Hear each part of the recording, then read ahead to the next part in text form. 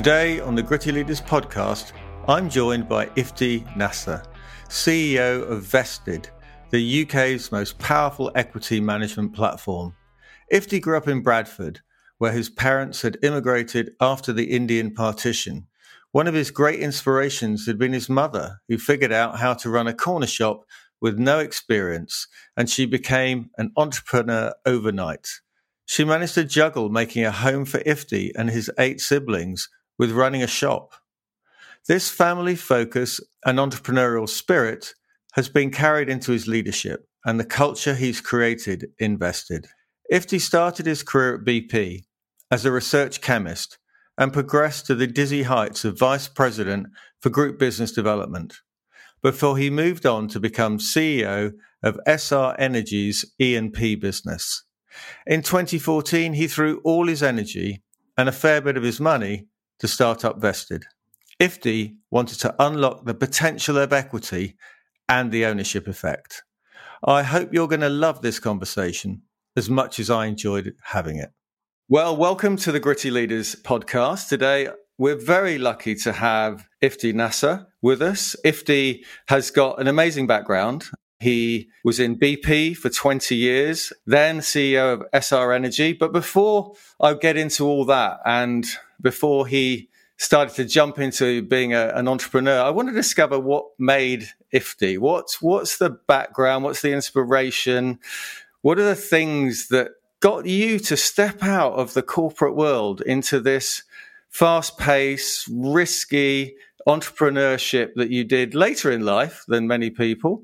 So what were the big influences that started you in your life and made you the man you are, Ifty? Morning, Ian. I guess it depends on how far back you want to start, but I guess my parents were immigrants into the UK, having been refugees following partition in India. So we didn't have much. We were in a 2 up, 2 down. It was a big family, 9 kids, 2 parents, pretty meagre start. But I guess there was a lot of love, but not a lot of money. I think there were always arguments, discussions, shall we say, around cash. And I think from a very early age, it was something that was important to me, that clearly is something that you need to have to avoid some of those arguments. So it was an aspiration to certainly have a degree of resources from that early stage. Mm-hmm. And actually, the journey as an entrepreneur started, or an aspirant entrepreneur, started back in my teens when I used to buy sewing machines from old mills that were shutting down. And then even after uni, I had an idea that I wanted to build out, which was called computer-aided real estate.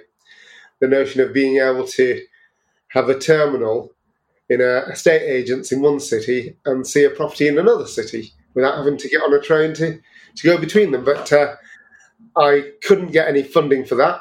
It was a very different world. This is a long time ago, so there wasn't any notion of support for entrepreneurs. But at the same time, I had an offer from BP, so I thought, I'll go work with BP for a couple of years and then I will progress this aspiration on my own. So you mentioned sewing machines and then technology. I can imagine, I think it was Bradford, wasn't it, where you grew up. So I think I can understand the sewing machine start of it, because I think that part of England especially had a sort of background in that. Where did the technology part come from for you? Because clearly with Vested, which we'll get on to later on, it's a technology platform. So was technology something early on that you were really interested in? Well, whether it was technology or solving problems, putting things together, I think is where it came from. And I guess, as a chemist, that's what you do. You put things together in different ways, in new ways. You create something new. Right. So BP grabbed you. How did you find BP? Was it one of the fairs where BP came around and you talked to them at university, or was it something more? Well, it was a little bit different to that. I guess everybody in the BP Chemicals world were either Oxbridge grads and or PhDs or postgrads. So to get into BP Chemicals in Hull was actually quite a coup from my perspective. But it was an amazing place to be, massive opportunities. They helped me get my postgraduate degree in marketing as well. So they gave me massive support, and that gave me the opportunity to move into the commercial world when we moved down to London to join BP Gas, as it was then, ahead of the joint venture that we started with Statoil and Norsk Hydro as the UK gas market was deregulating. Right. So you worked your way up in BP. You were there for 20 years, I think, weren't you? Yeah. So a long time in one organisation. I'm sure it went in a flash, as these things do when you look back. What were the highlights for you? 20 years is a long time, but it was like a new adventure every 2 or 3 years. You went from Hull to London, London to Jakarta, Jakarta to Aberdeen, Aberdeen to London, then out to Abu Dhabi, and then off to Stanford, then back to London.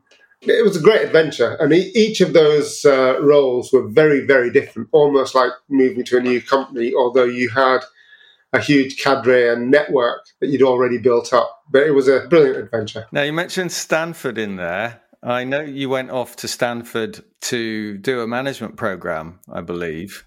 Tell me about that, because it's got a great reputation as a centre of excellence for management programs and so on. And I read something you said to somebody, which was you'd first heard about the idea of the ownership effect when you went to Stanford. So was that the sort of fledgling idea you had about vested? I didn't have the idea of vested back then. The whole notion of how powerful the ownership effect was, and it was something that, it was just a tiny part of the program they were on. It wasn't a material bit, but it was something that just logged in my mind. When I think back, when I started with BP, even from the first few months, you started getting shares in the business. And I know that I felt a relationship that I think it was intangible, and I didn't know what this was. But now, I still hold BP shares for right or wrong, but it's that strange sort of thing. But no, it was an idea that grew in my mind from there, and it was only really put into play when we started building Vested. It was part of the idea behind this little business, which was really supposed to be a learning opportunity for us as we moved into a world that was totally different to the energy industry. Startups was very different, and the whole idea was to help startups. That notion that I'd mentioned to you earlier about wanting to be an entrepreneur at the end of uni, not being able to get the funding. What I thought was, I'll get to why I decided to move on from energy, but was to start investing in early stage businesses and give that support to those thousands or hundreds of thousands of little Ifties that weren't able to get the funding that they needed to get past go. So BP, I'm assuming they sponsored you to go to Stanford. Yeah. Which is great. Big organisations. I mean, I did some consulting in BP and I was very impressed with them years ago when I worked with them. Great. They looked after people. They pushed you a lot. They wanted their pound of flesh, but they gave a lot back as far as I could see. So you came back, you did Stanford, you came back to BP after that, I'm assuming, for a few years, worked your way up to Vice President Group Business Development. Yeah. So 20 years in BP, you're doing really well. You made VP, which is no small achievement in a company like BP. Why would you bail out at that point? What was the reason to go? I didn't bail out. I guess that last role gave me a lot of exposure into Asia. And it was in that role that I met a number of interesting folk, and it was one of those folk that offered me the opportunity to work with them. It was a business that we were actually planning to buy into from a BP perspective. Going back to that heritage piece, one of the things that I've always wanted to do is see how we could contribute to the progress of the subcontinent. And it was a really good friend of mine where I mentioned that these Indian guys had offered me this opportunity or asked me to join them, and I thought, why would I want to join you? I was thinking about buying half your business a few weeks back, but it was my good friend Robert Munsos who actually said, "You've always been wanting to help. If you really want to help, you need to be on the other side of the table, understanding the Western energy companies and being able to support from the other side of the table." And so I decided to join SR. Wow. And so tell me about SR. What were you doing there? SR was another great adventure. I mean, it was helping an Indian company internationalize and build a broader footprint for itself and links into international energy sector. It was a big organisation even at the time that I started, and across a whole range of industry sectors, from energy, telecoms, steel. It's a classic Indian conglomerate. Brilliant individuals. The Rias are very much a family-orientated business, and when you join a family business, it's a very different relationship. It was a great adventure. As part of my time there, we bought assets in Kenya from Shell. We also bought the Stanlow refinery. They've been great opportunities for the SR group as well. So I think the Stanlow refinery is now the most profitable bit of that whole business. Wow. So you were there for, I think, almost 6 years as CEO of SR. And what made you move on from SR? Was it a negative from SR, or was it a positive to, I'm going to go and do my own thing now, or was it something else completely? It wasn't a negative from SR at all. It was more a case of just reflecting on life. Mum and Dad passed away within 3 months of each other back in 2012. It took me about a year to really think through how that really affected me. At the end of that year, I came to the decision that, I'm spending 3 weeks out of 4 a month flying around the planet, because the business that I looked after had assets from Vietnam through to Nigeria, a lot in India as well. So I was away from home, because after we'd moved out to Mumbai, the SR period was 2 phases. There was the Mumbai-based element as a family, and then when we listed in London, UK-based. But I was spending a lot of time with the assets I was looking after. Right. So, after Mum and Dad passed away, it just made me think, at what stage am I going to have enough money to get back and do that entrepreneurial thing that I wanted to do all those years ago? When am I going to stop being away from home so much? My oldest daughter, Sarah, was going to be heading off to university soon. I just felt it was time to build that relationship that we'll never get another opportunity to do. So it was a year after Mum and Dad passed away that I let the SR family know that I was going to move, and it took about a year to leave properly. That was the reason for the move. And the notion at that point was that I would put some money to the side and invest in 10, 20 startups that maybe couldn't get the money. But in order to do that sensibly, I would have to build a business myself. Being a very smart businessman as I thought I was, I thought, well, we'll put $250,000 to a side, and in 2 years I'll have learned everything I need to learn about startups, and I will be able to, alongside those investments, bring more wisdom to the table. I guess it took a little bit longer to get to even cash flow break even, let alone billions, and took 10 times the money from myself to build it. But so pleased that we have, because we've now helped many businesses, thousands of businesses, to grow in a way that takes advantage of that ownership effect, because that's what Vested does. So when you left, and you've explained that there was a sort of pivotal moment in your life, and you were wanting to have more time with your family and traveling too much, and sadly your parents had passed away, and these things happen in our lives, don't we? And we reflect back and we sit, and they're useful in a way because they allow us to sort of hover above and look down and say, what are we doing and where are we going?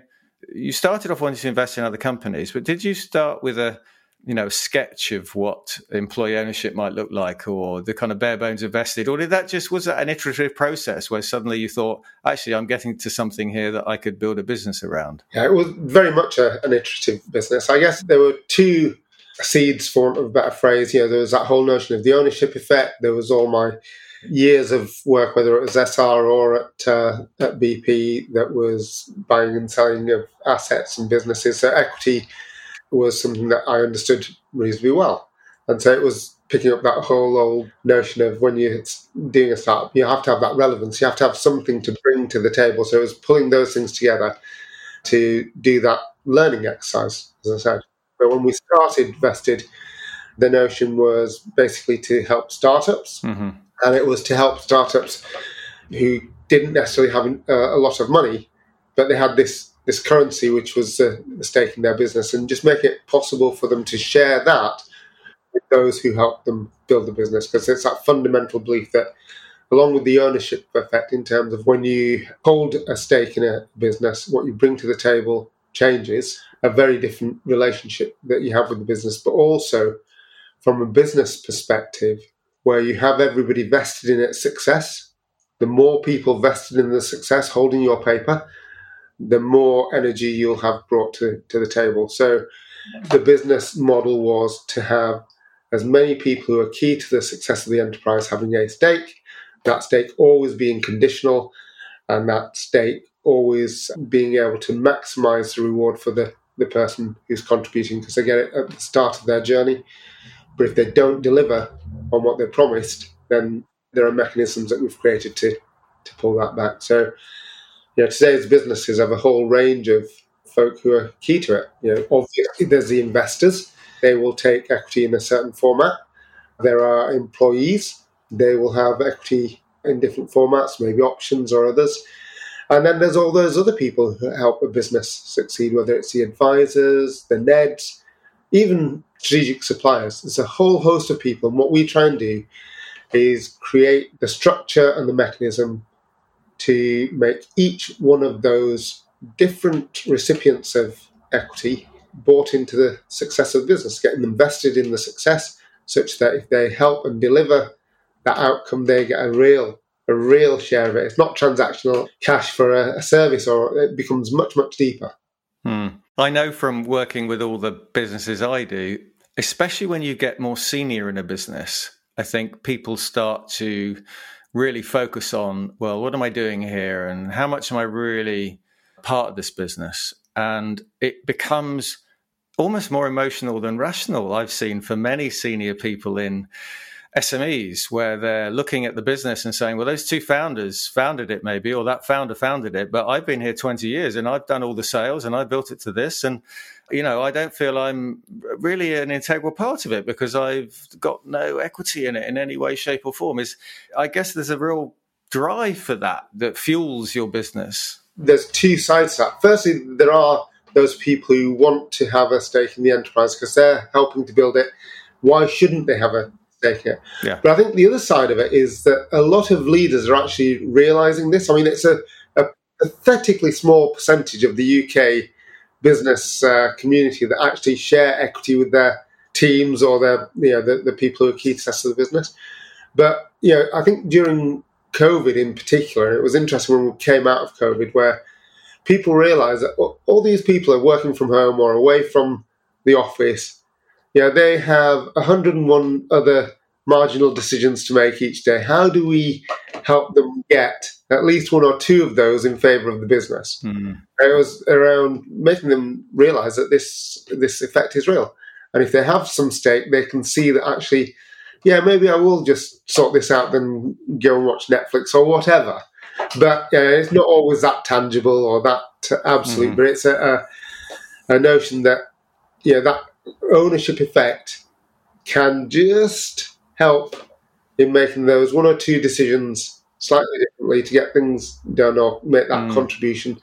And as you know, success and failure in business is on the margins. A little bit of magic can help it fly. A little bit of magic missing will go the other way. So, the ownership effect is just one of those multitude of things that you need, or that a founder or a business leader can use to help move his business forward. But, it's no surprise that people will wonder, why should I bust a gut to help Ian become a millionaire or a billionaire if there's actually nothing beyond this salary, this transaction for me? So it's a really powerful tool, and I guess we're just trying to inspire more and more people to use it. It will mean better businesses. Well, quite absolutely, and I completely get it and buy into it. And all the SMEs which I work in now, I can see how they make such a difference when you've got these sorts of schemes in there. But tell me, going back to, you start a business, you've got a few people in a room or scattered around the country remotely. You've all got a passion for it. You've got some shared values. You probably haven't written them down yet. You've got a vision about where you want to be.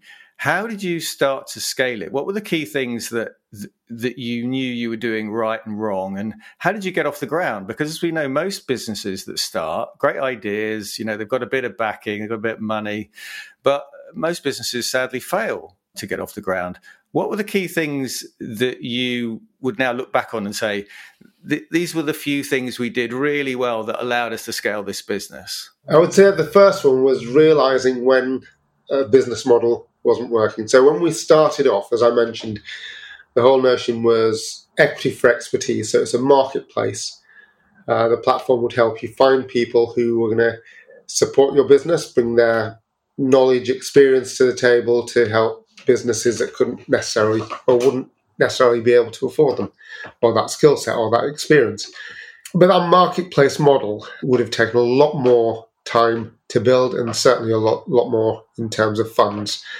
And it was, having already put $500,000 into the business, as it were, at that stage, that awakening at the Christmas of 2016, just realizing that this was going to be a tough gig, and taking the decision to essentially pivot and move to just supporting one side of the platform, because we'd learnt a lot en route to that Christmas of 2016, and we'd built up a lot of capability. We'd already built a small team. We'd already got the regulation behind us, the FCA authorization and regulation that gave us that ability to arrange deals in shares and safeguard. So we decided to focus on one side of that marketplace and actually convert from a marketplace proposition to a SaaS, software as a service business, and support businesses to deploy equity to all the people who were key to their success. Again, we started with smaller businesses, but given what you just said about the usual lifespan, it felt important to move into the SME space, which we then duly did. But because of that solidity and that resource that we were able to build in, so didn't take any money out of the business, we just carried on ploughing everything back in. We've been able to now build up a capability that can serve those smaller businesses at a remarkably low cost, but give them capabilities that they would have never been able to access before with this sort of support. And we did take on a small amount of external investment from some friends, shall we say, friendly angels, but that was just in the summer of 2021, just to see if we could help us move a little bit faster rather than needing the... Mm-hmm. So a couple of things there. You said knowing when to pivot and not to keep going in one direction. Yeah. Looking yourself in the mirror and saying, this isn't working, let's pivot a bit more over here. And knowing who your customers are and focusing very much on the base at which you're going to build from. Absolutely. I think it took us close to a year to get what we felt was product market fit. Mm-hmm. So, although we came into 2017 having to get the little team that we had to reposition and essentially rebuild the platform from the start, and we managed to get our first business paying customers onto the platform by the end of the summer of 2017. So it was quite a material pivot, but a reasonably fast one from our perspective anyway. And I guess since that, when we started, recording revenues back in September 2017, which is interesting, so we're in September now, and month on month, every single month, including during COVID and even during the kerfuffle of the markets and the economy last year, every single month the business has grown. It's incredible. From a personal perspective, I just feel quite a sense of achievement on behalf of the team and the people that we are serving. Absolutely. And refreshing myself this morning and going onto your website, as you just said, the pricing makes it very appealing for the smallest of businesses to look at what you're offering. And it reminded me of somebody we both know well, Jonathan, who ran Breathe HR and the sort of SaaS system he built up there. And I think one of the things that strikes me both about Breathe HR and especially about Vested is you can go on there and it's simple. You've got wonderful videos of how these things work. If you're very visual and you want to hear people talk about it, and you've got case studies and you've got very simple pricing models. So getting that bit right is so important now in the world we live in, where it's just overcomplicated for most people to access and know. And you hear people in SMEs all the time saying, this is really complicated. Where do I start? What is EMI? I don't get all this stuff. But you've kind of demystified it for people, I think. Thanks, Ian. Thanks for that feedback. And that's our continual objective. At the end of the day, what I'm trying to build and what we are as a business trying to build is something that is self-sustaining and has the ability to grow beyond what we're doing now. The only way it'll do that is if it's successful in achieving the objectives of those who we serve, and keeping it simple, taking away the cost and complexity that would normally be there. As you said, who knows what an EMI is, who knows what a growth share is or an unapproved option. Literally, folk can use all of these tools as easily as making the decision to bring Ian on as an advisor. It literally is that simple. And I mentioned earlier that we switched to what's known as a SaaS, a software as a service business, but it's not a pure SaaS. It's what we call a guided SaaS, because with shares, with equity, you talk about legal docs, you talk about tax, etc. So it is complicated. So although the software and the platform does a lot for folk, we always have that reassurance and support for our customers of the team, the customer success team, to support them. So I want to just talk a little bit about culture, because clearly reading about you and knowing you're a passionate individual who wanted to build something special for people. You're purpose-driven, and you've explained that so far. But one of the things that people are struggling with now is that after COVID, half their people or more started to work from home. Some businesses are struggling to get them back. Some businesses are struggling to know whether they should get them back, whether they can build a business going from home, whether they can have split cultures, or however you might describe that. You seem to have worked this in a great way. Tell us how it works in Vested. I think you've got about 70 people now, remote, but you get together, you have retreats every year. You've got a lovely set of values, which are on your website, about generosity, intuition, and revolution, which I love. 3 is a good number, of course. I'd love to know where they came from. But tell me a bit about how you've built this culture and sustained it in a remote work environment. Well, going back to what we said earlier, it is very much evolutionary. So we started life in terms of a core business. I mean, Naveed and I started in this room just across the desk from one another when we kicked the business off. But we took up residency in WeWork, a new business as it came into London back in 2015.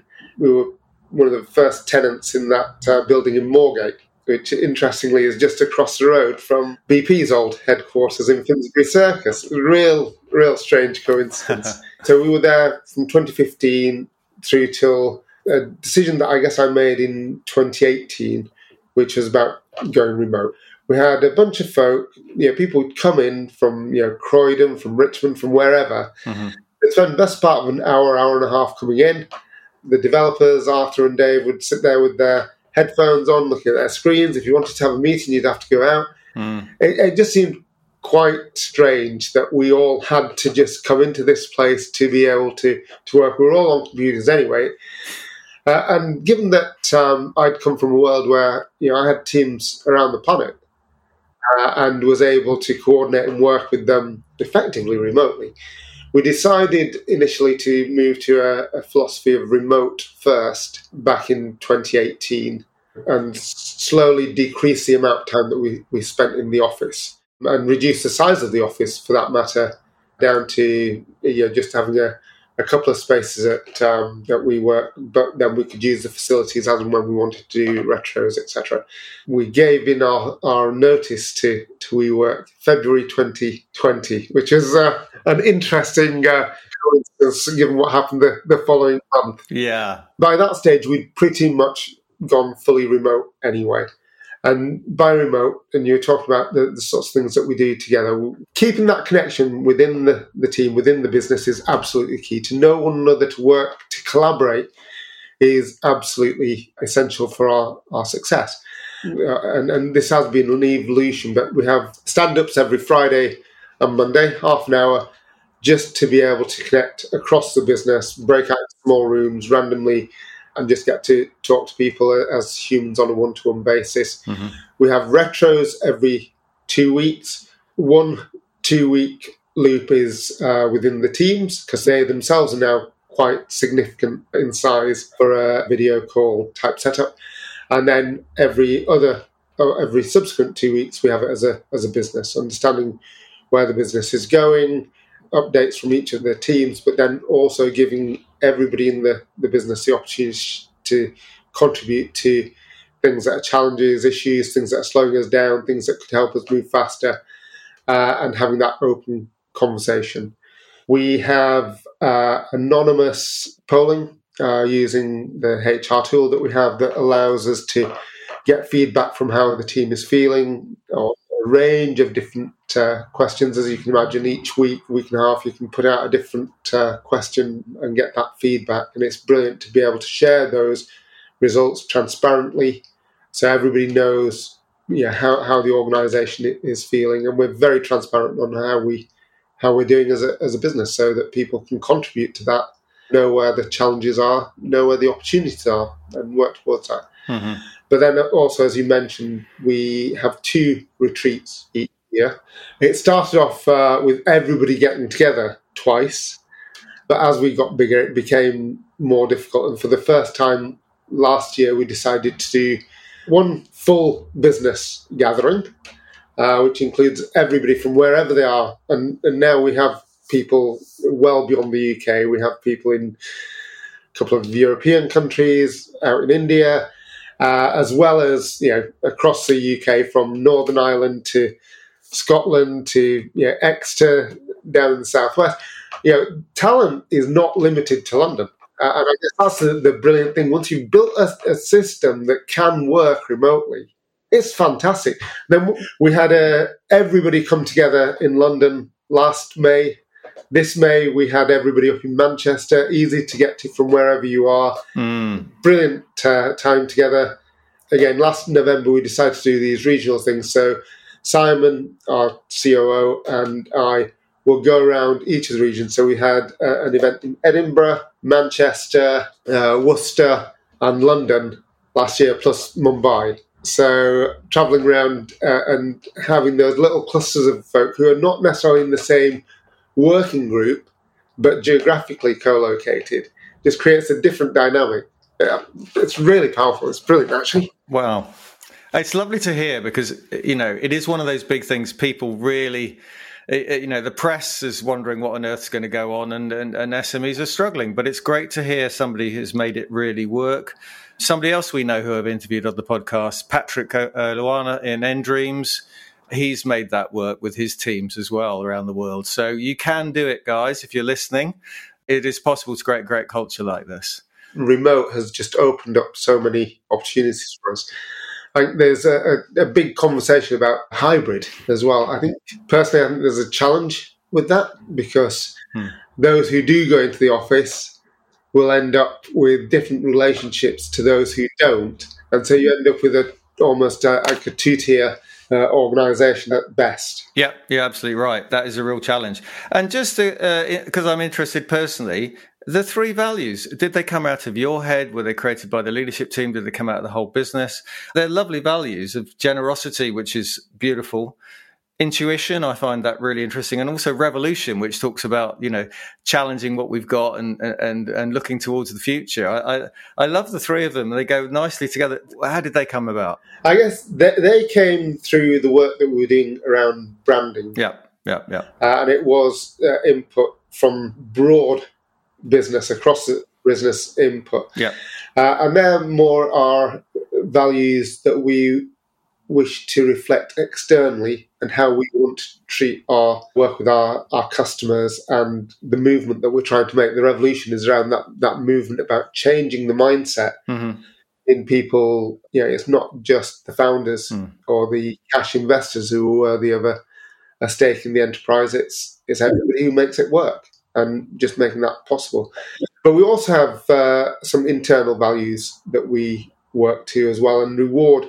Every month when we have our company retros that I mentioned, we will celebrate within the team, all those folk who reflect these above and beyond. So there's trust, collaboration, autonomy, purpose, recognition, and diligence. 6 is a big number for these sorts of things, but I think they all reflect certainly how we work as a remote business. We have to trust one another. Yeah. We're not the sort of organisation that is micromanaging, has any inclination to, or any desire to. Collaboration, we have to work together to have the success. Nobody is in of themselves going to make this business. Autonomy, you're away from there is no office, so you have to take responsibility for what you're doing yourself, and you have to be able to work in your own space at your own pace to a degree, but without somebody, as I say, watching over you. The purpose bit is also important because, and this is a deep held view for myself as well, unless you think that what you're doing is worthy of your time and endeavour, you shouldn't be doing it. You should buy into the notion of the ownership effect and helping everybody participate in the businesses. Otherwise, maybe you should be doing something else. I love it. Because we're working with the equity in a company's business, tax-related matters, etc. Diligence is absolutely key. Taking responsibility for the people you serve and just recognising one another. Gives you a nice structure for recruiting people to the business, doesn't it? Because you know that if you think, and it's always a little bit difficult when you're recruiting to know exactly what people are like, but I can imagine that if you get your values right, they give you a really good structure, which to think, is this person going to fit?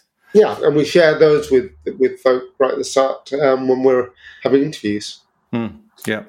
So what about the future of Vested? Where's Vested's going to be in 5-10 years? What's the vision for it now? What's the vision for Vested? I think so many opportunities out there. The world, as I said, is still, if we think the UK is short on deploying the ownership effect, the rest of the world is a long way behind. So there are great opportunities out there. I think the key for us is making sure that what we do here in the UK is absolutely best in class and stays best in class as it currently is, and being able to take that knowledge and learning beyond the UK. Because as I say, that there is a massive opportunity out there.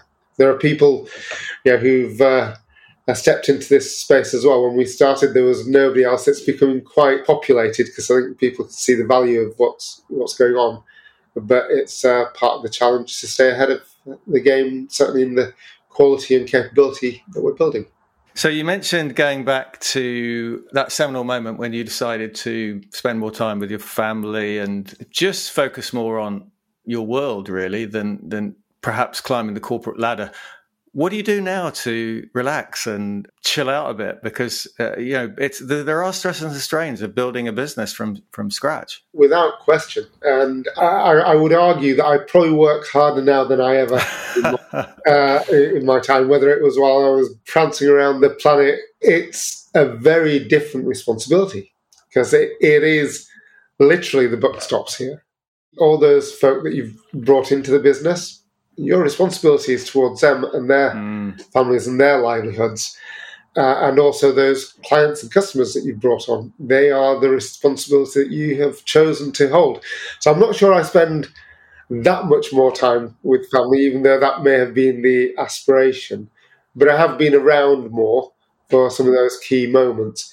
But when you've got 4 kids and all of them over this time have either gone to university, gone out of university or gone beyond, there's enough to keep you busy from that. But I get up on a morning, I do a 5K run up Richmond Hill each morning, and that just helps you clear your mind and just freshen yourself ahead of the day. Wonderful. Family man shines through there, Ifty, which is lovely to hear. And I'm reading a great book at the moment called Outlive about how to have the best quality of life in your old age. And probably the key thing this great ex-cancer surgeon talks about in the book is the effect of exercise on everything we do. So the 5K is a great thing to be doing in the morning. So final question for you before we wrap up, which we ask not everyone, but most people we get on the podcast, we ask this question to, which is, who would be the gritty leader you most admire in the world? You know, you've travelled the world, so you're widely read. You've travelled the world, alive or dead, famous or not famous. Who would be the gritty leader you'd look at and say, yeah, I've learned a bit from them?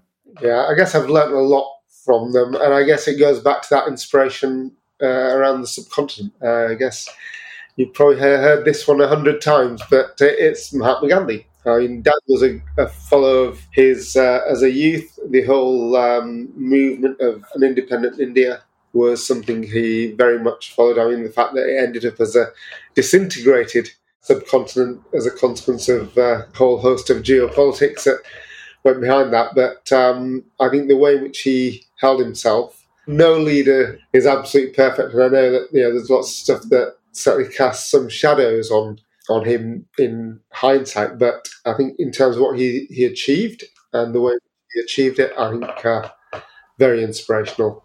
A great choice. And it's fascinating to hear who people do choose, from the scoutmaster to the football coach to Mahatma Gandhi. So, we hear it all on Gritty Leaders podcast. Well, look, thank you so much for your time, Ifty. Your passion shines through, your energy shines through, and I wish you all the best in the family and with growing Vested in the future. Thank you very much, Ian.